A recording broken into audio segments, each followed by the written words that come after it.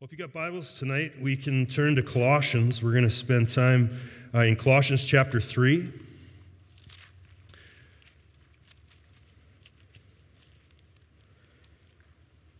And I'm going to start reading from the first verse. We're going to read right through to the 17th verse together, and then we're going to kind of look at this passage together and allow it, my prayer is tonight, to touch our lives in what I think are some really important ways. Tonight. I'm feeling I was telling some of the guys, I'm being very discipled by this passage this week as I prepare. And my prayer is that you would join me in that place of allowing God through His Word to disciple you tonight, to shape you, to form you into the likeness of Christ. Let me read for us from Colossians chapter 3, verses 1 to 17. If then you've been raised with Christ, seek the things that are above, where Christ is seated at the right hand of God. Set your minds on things that are above, not on the things of the earth. For you have died, and your life is hidden with Christ in God. When Christ, who is your life, appears, then you also will appear with Him in glory. Put to death, therefore, what is earthly in you: sexual immorality, impurity, passion, evil desire, covetousness, which is idolatry. On account of these, the wrath of God is coming. In these you too once walked, and you were living in them. But now you must put away anger, wrath, malice, slander, and obscene talk from your mouth. Do not lie to one another, seeing that you have put off the old self with its practices and have put on the new self, which is being renewed in knowledge after the image of its Creator. Here there's not Greek and Jew, circumcised and uncircumcised, barbarian and Scythian, slave free, but Christ is all in all.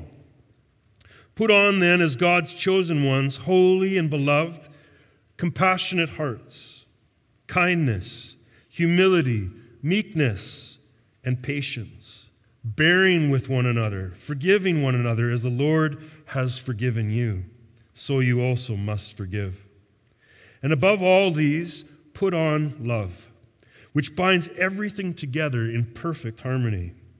Let the peace of Christ rule in your hearts, to which indeed you were called in one body, and be thankful.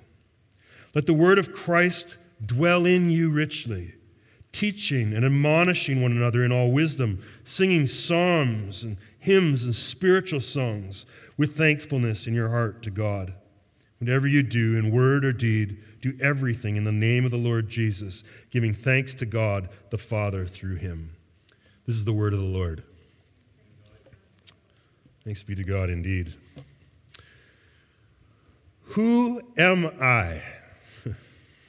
This question of identity, this simple but seems like relentless question in many of our lives.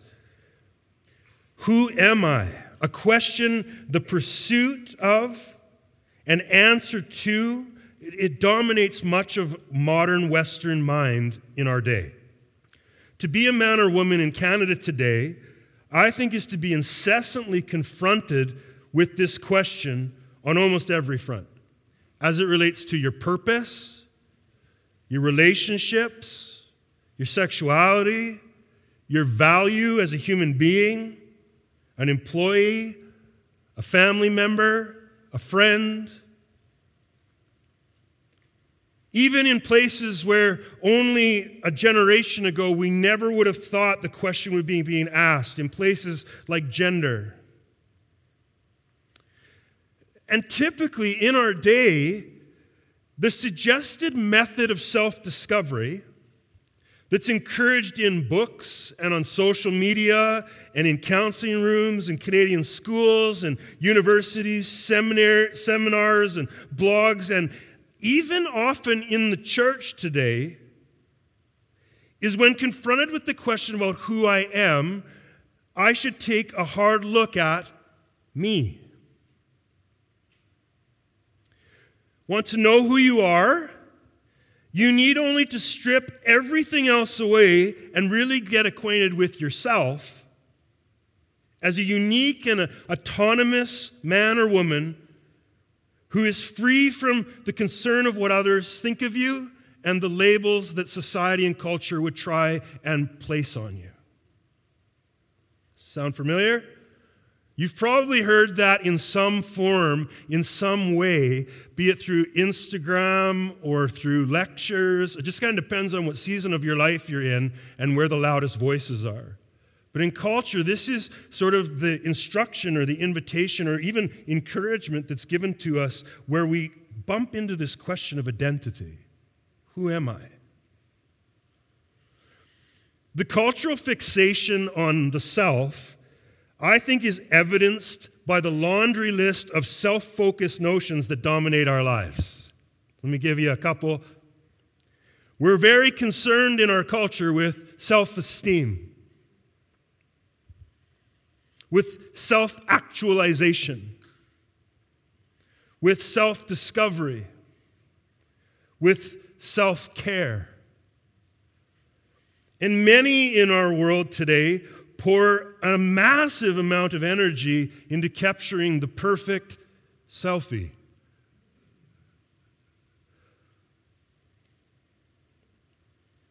Colossians chapter 3, as Paul speaks into the lives of disciples of Christ, is an incredible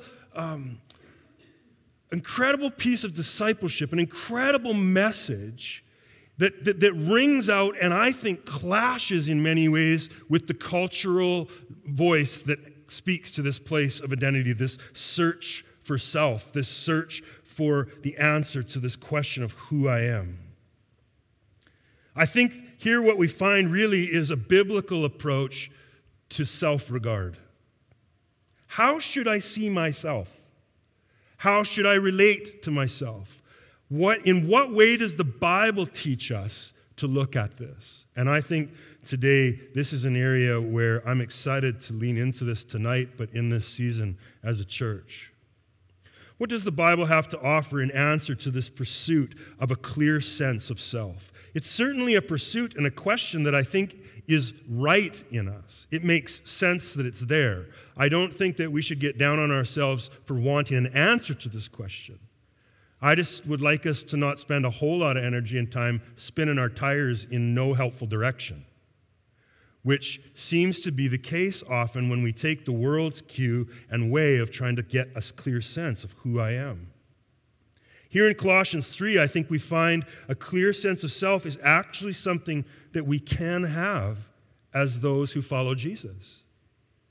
And in fact, if anyone should have it, and maybe this will make sense to you by the end of my message, a son or daughter of God should have it.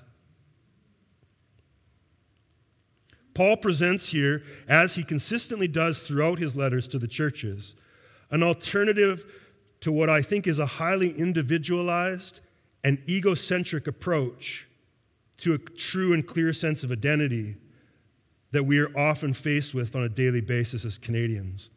Now, I want to give a lot of credit to Timothy Keller tonight, because when I went to this passage and started to see this and pull this out, I went to look for some help and to make sure I wasn't crazy. And I found a little book by Timothy Keller that if you'll hear my message tonight, but if you want the good one, go and read a little book by Keller called The Freedom of Self-Forgetfulness. I'll post it with the sermon on our website when I post it later this week.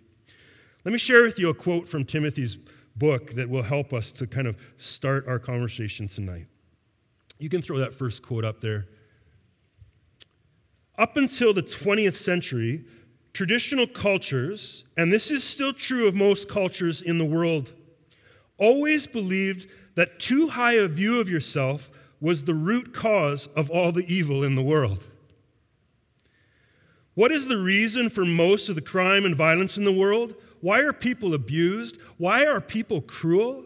Why do people do bad things that they do? Traditionally, the answer was hubris. The Greek word meaning pride or too high a view of yourself.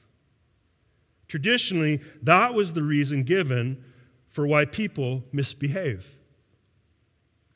But in our modern Western culture, we've developed an utterly opposite cultural consensus. The basis of contemporary education, the way we treat incarcerated prisoners, the foundation of most modern legislation, and the starting point of modern counseling is exactly the opposite of the traditional consensus. I want you to, as we talk about this tonight, I'm going to encourage you to join me in a desire or an attempt to humble ourselves. And part of the humility starts with this. I am going to start by admitting and acknowledging that I am a Canadian. That I was born and raised in a modern Western worldview and culture.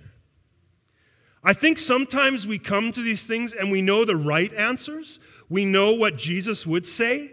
And it feels really hard for us to connect with the fact that not only is the world out there wrestling with these things and struggling with these worldviews that are counter to the gospel, but so am I.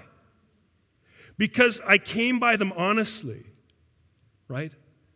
I grew up in this time even. And so I would just encourage you as you hear this today to allow yourself to go there and recognize that I think Paul has something to say to you tonight.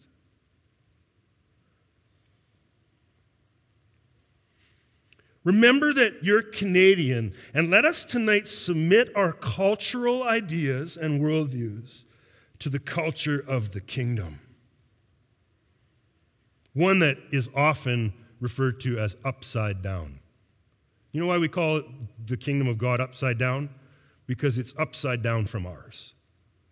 It often seems almost the opposite of ours, even when we read of it in the scriptures. And tonight it's definitely going to hit you that way. I'd like us to consider tonight a biblically formed and a gospel-shaped approach to self-regard. I think if we can catch this tonight, it would change our lives in a dramatic way. And if it could work its way into the fabric of the message of the gospel that we share with the world around us, the value of what we share would go through the roof. In Colossians chapter 3, Paul speaks of both an old self and a new self. Did you catch that in the middle of the passage? It starts right about verse 9. He starts to talk about putting off the old self and putting on the new self. This suggests that the old was replaced by something new when you came into life with Christ. When you came into relationship with Jesus and made him Lord of your life, and if you've not done that yet tonight, the invitation to do that is there for you tonight.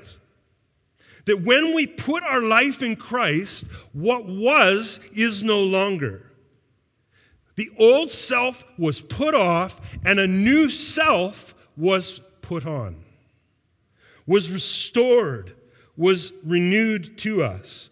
And the idea here of the old and new self suggests strongly that the gospel offers an important, be it radically different answer to the question of identity than we can know apart from the work of Jesus in our lives. In other words, to ask the question of identity, who am I, has a very different potential to it when asked of your Creator, when asked in relationship with Jesus, than it does apart from him.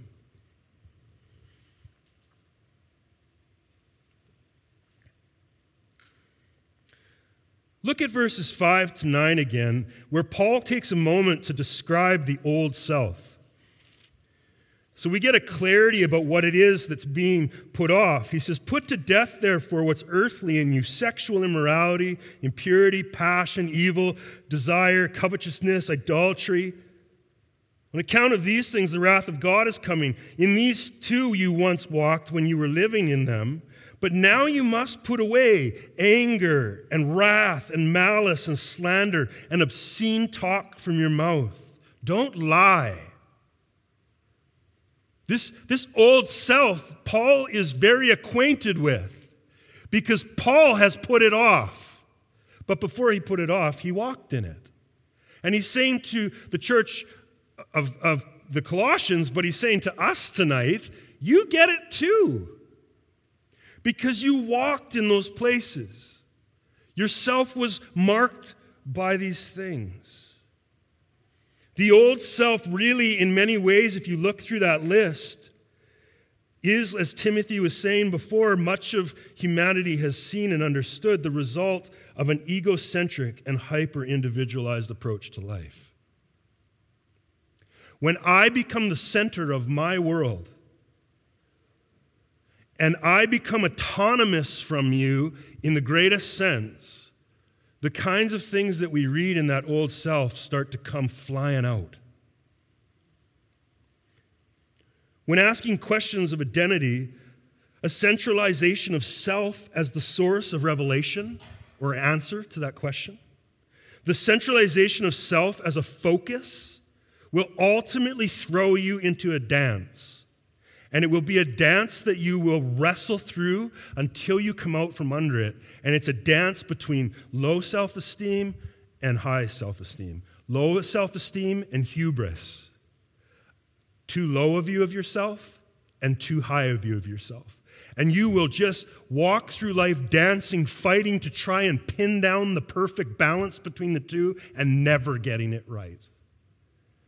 And as long as you have this low sense of self or too high a sense of self, the ultimate outflow of that will be dark.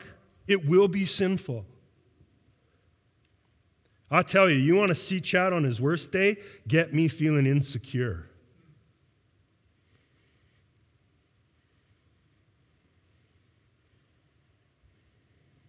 Get ugly really fast. Just ask her.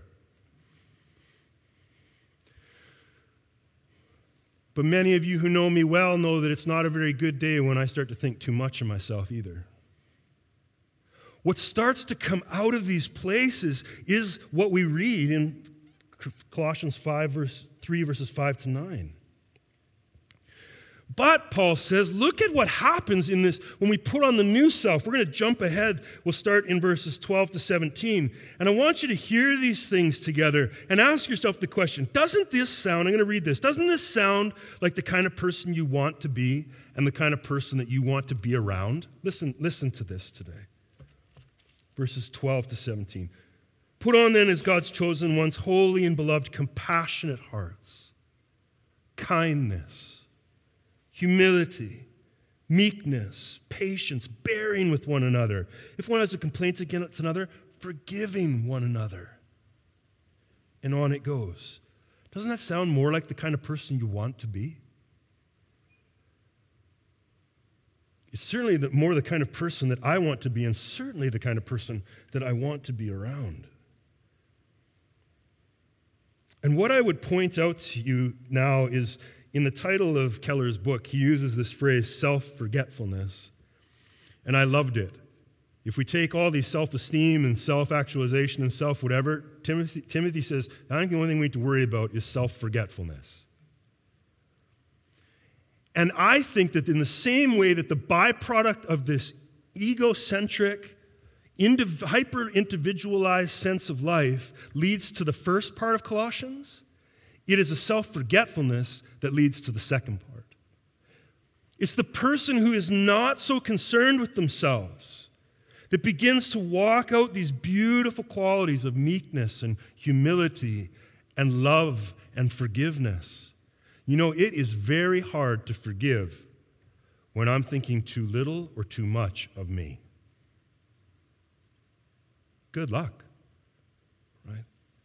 And so here Paul says we want to put off the old self and put on the new self. And key to it, Timothy Keller would suggest, is this work of self-forgetfulness. Well, how does one put off this old self and put on the new exactly?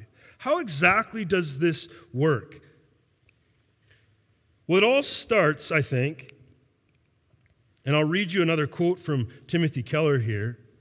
it all starts when we free ourselves and become not as much free ourselves, but are freed by God from the place of judgment. Become free from a place that's really concerned with others' opinions of us. Now, what's interesting is the world around us just jumps up and says, yes! I don't care what anybody thinks about me. And Paul says, good. Can I push it one step further? You shouldn't care what you think about you either. What? I thought that was the whole thing. Paul's like, no, not at all. You've come free from judgment, both of others, but too of yourself, that you are not the one who follows these things through, who makes sense of these things. Hear what Keller says about it. We cannot do it. Do you know why?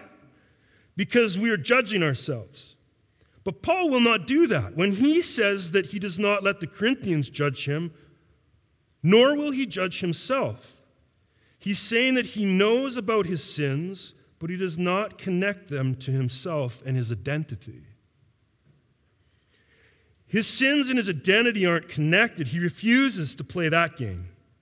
He does not see a sin and let it destroy his sense of identity. He does not make a connection. Neither does he see an accomplishment and congratulate himself. He sees all kinds of sins in himself and all kinds of accomplishments too, but he refuses to connect them with himself or his identity. So although he knows himself to be the chief of sinners, this fact is not going to stop him from doing the things that he's been called to do. And I find myself rattled. Wow, Lord, help me tonight. Something starts to stir in me of a desire to see something happen in my life. Key to this passage is verses 9 to 11, and I'll read verse 10 to you. Put on the new self, which is being renewed in knowledge after the image of its creator. Herein lies the secret. Herein lies the gold. Where does Paul go to find his sense of self?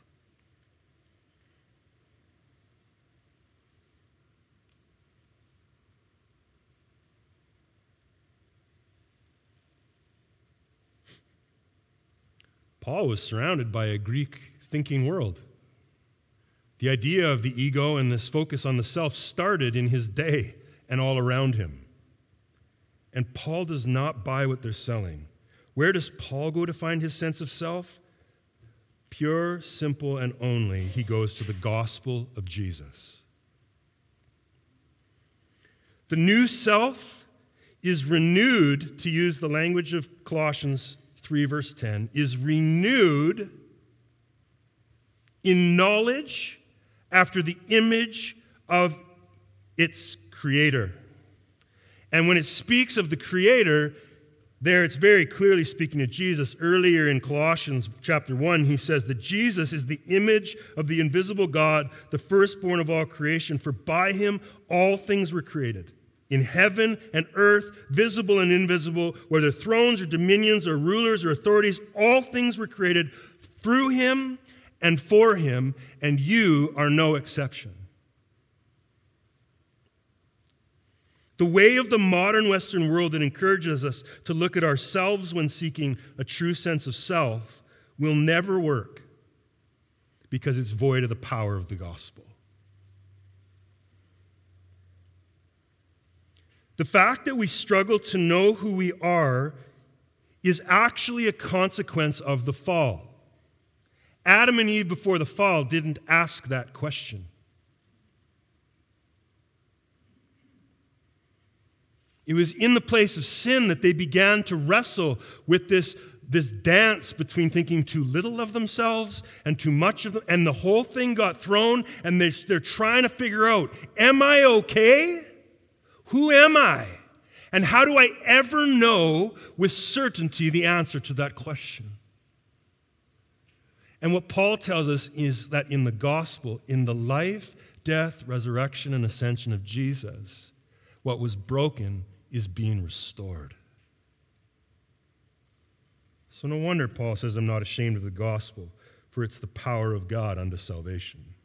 In the presence of Jesus and in the place of the gospel, what is completely impossible otherwise becomes possible.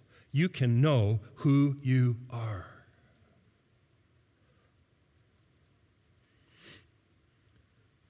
For us to know our true and life-giving identity, we must look not more at ourselves.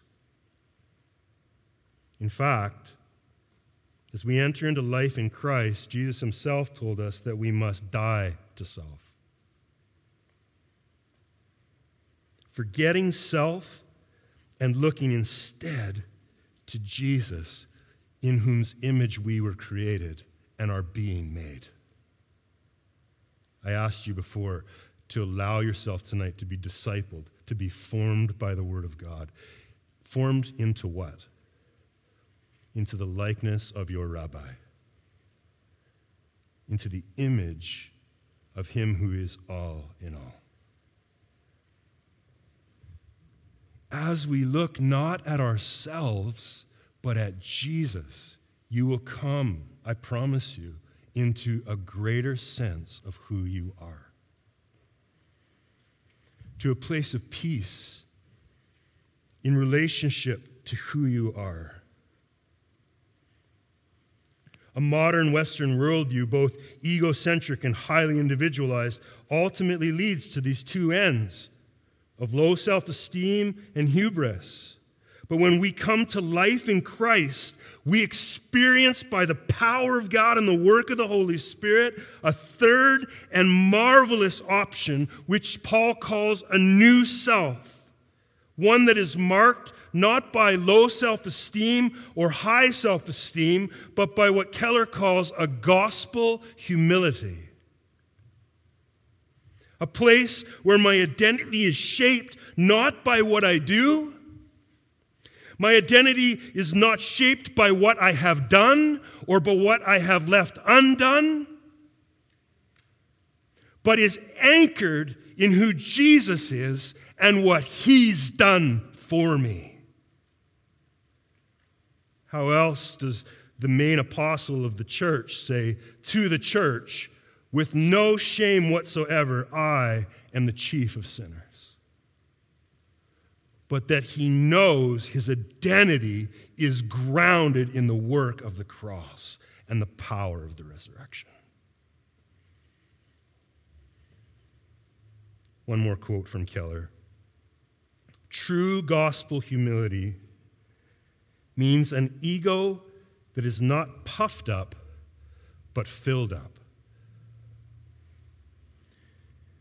This is totally unique. Are we talking about high self-esteem? No. So is it low self-esteem? Certainly not. It's not about self-esteem. Paul simply refuses to play this game. He says, I don't care about your opinion, but I don't care that much about my opinion. And that's the secret. A true gospel humble person is not a self-hating person or a self-loving person, but a gospel humble person. One who knows that but for the grace of God, I don't stand here, and I certainly don't have a clear sense of who I am. And who I am is actually only true and possible because of who Jesus is and what he's done. It has nothing to do with who I am and what I've done. How exactly does this work? Well, simply only works because of Jesus. The only way that we can put on the new self that Paul is here describing is to be free from the cultural prison of the old self. And this is only possible because of who Jesus is and what he's done. In his death, he set us free from the old self because he took the sins of the world upon him and he took it to the grave. And in his resurrection and the power of the resurrection, he made a way for us to put on the new self. It's all Jesus. And it's all really good news. Sarah, in our prayer today, was reminding us of the power and the good news of the gospel. I think what she said literally was, the gospel is like really good news, better news than we've known. And this is that kind of news. And it's especially good news for those who feel oppressed and who are living in the throes of mental health oppression, who live in a total confusion around identity, who struggle and who are exhausted from the dance of low self-esteem and hubris, and who have lived under the effects of those who have tried to say that's the way to figure out who you are.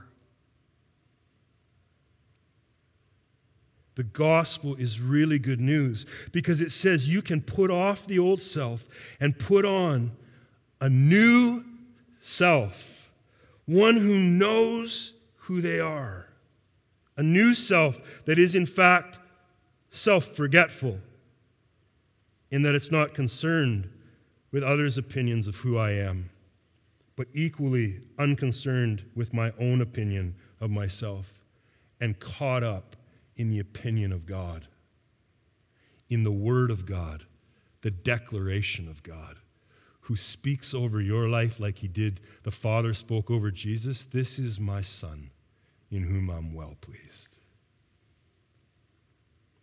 Before he'd done anything at all, ministry-wise, his identity is spoken over him. Isn't that incredible?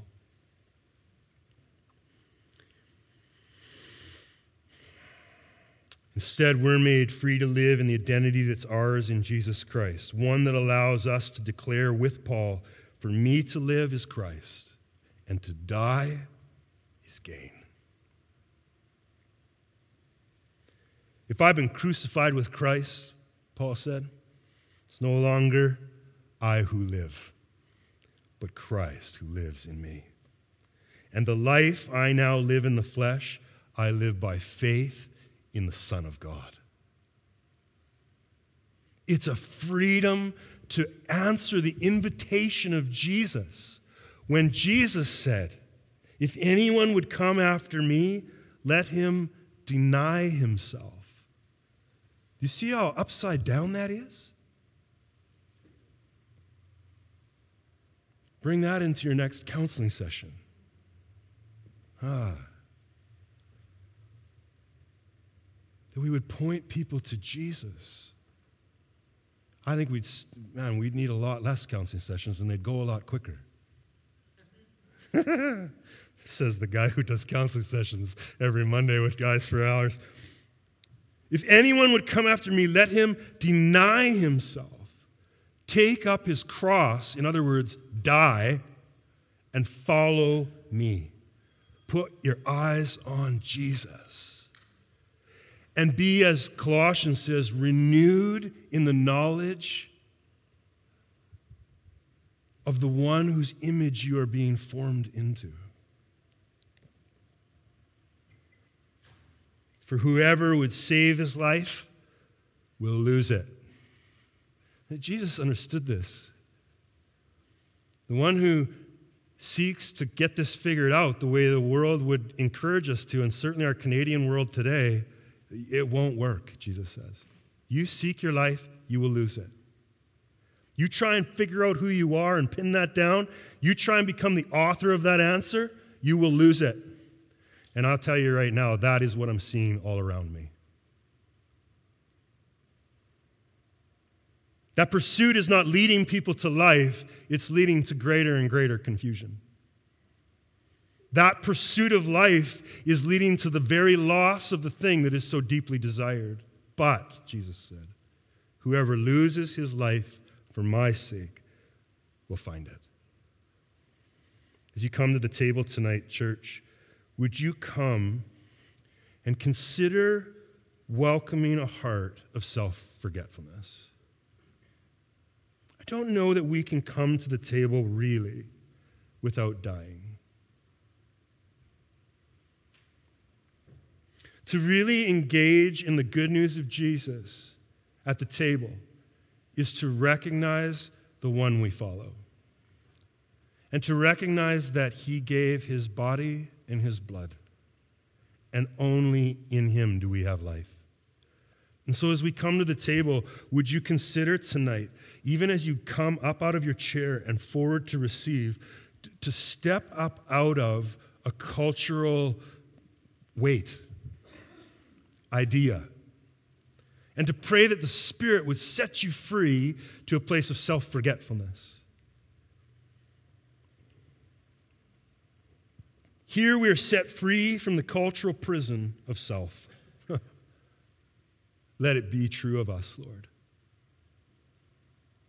To a place of union with Christ and with his people.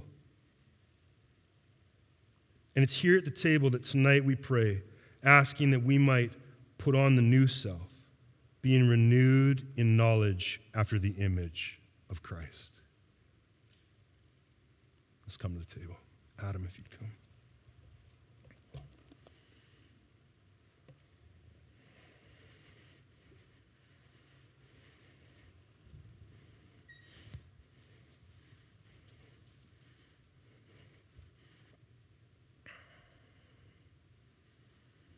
Lord, we confess tonight as we come to the table that in many ways we have,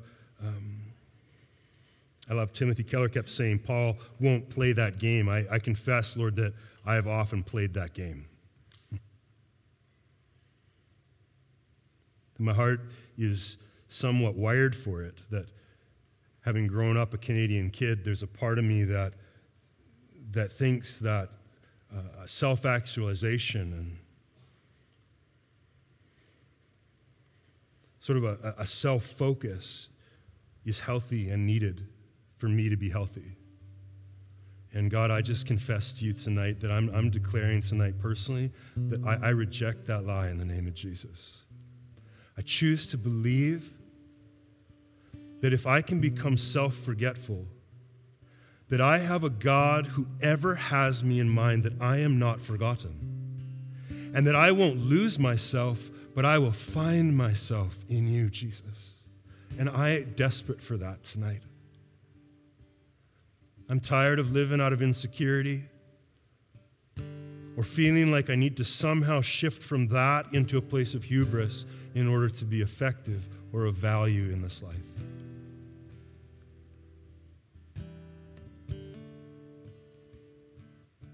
And God, I pray it for our church tonight.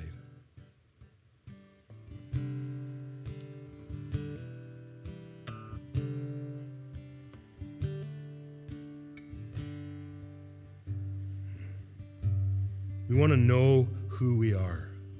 We want a clear and true sense of identity. We're desperate for it.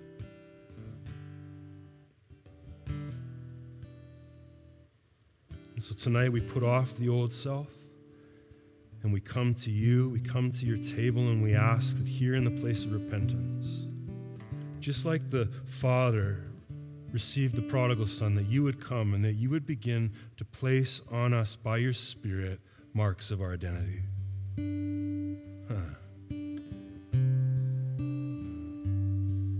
That you would come and that you would place on us the family robe and the family ring.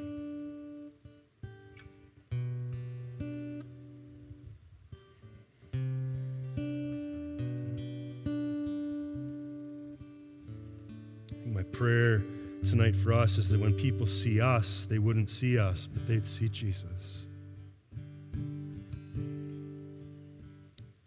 The more and more every day it would be true of us that no longer we live, but Christ who lives in us. Jesus, would you come? Church, I just bless you tonight in this place and in response to the word of God tonight to make your humble confession to the Lord as we prepare our hearts to come to his table. Would you make your confession to the Lord?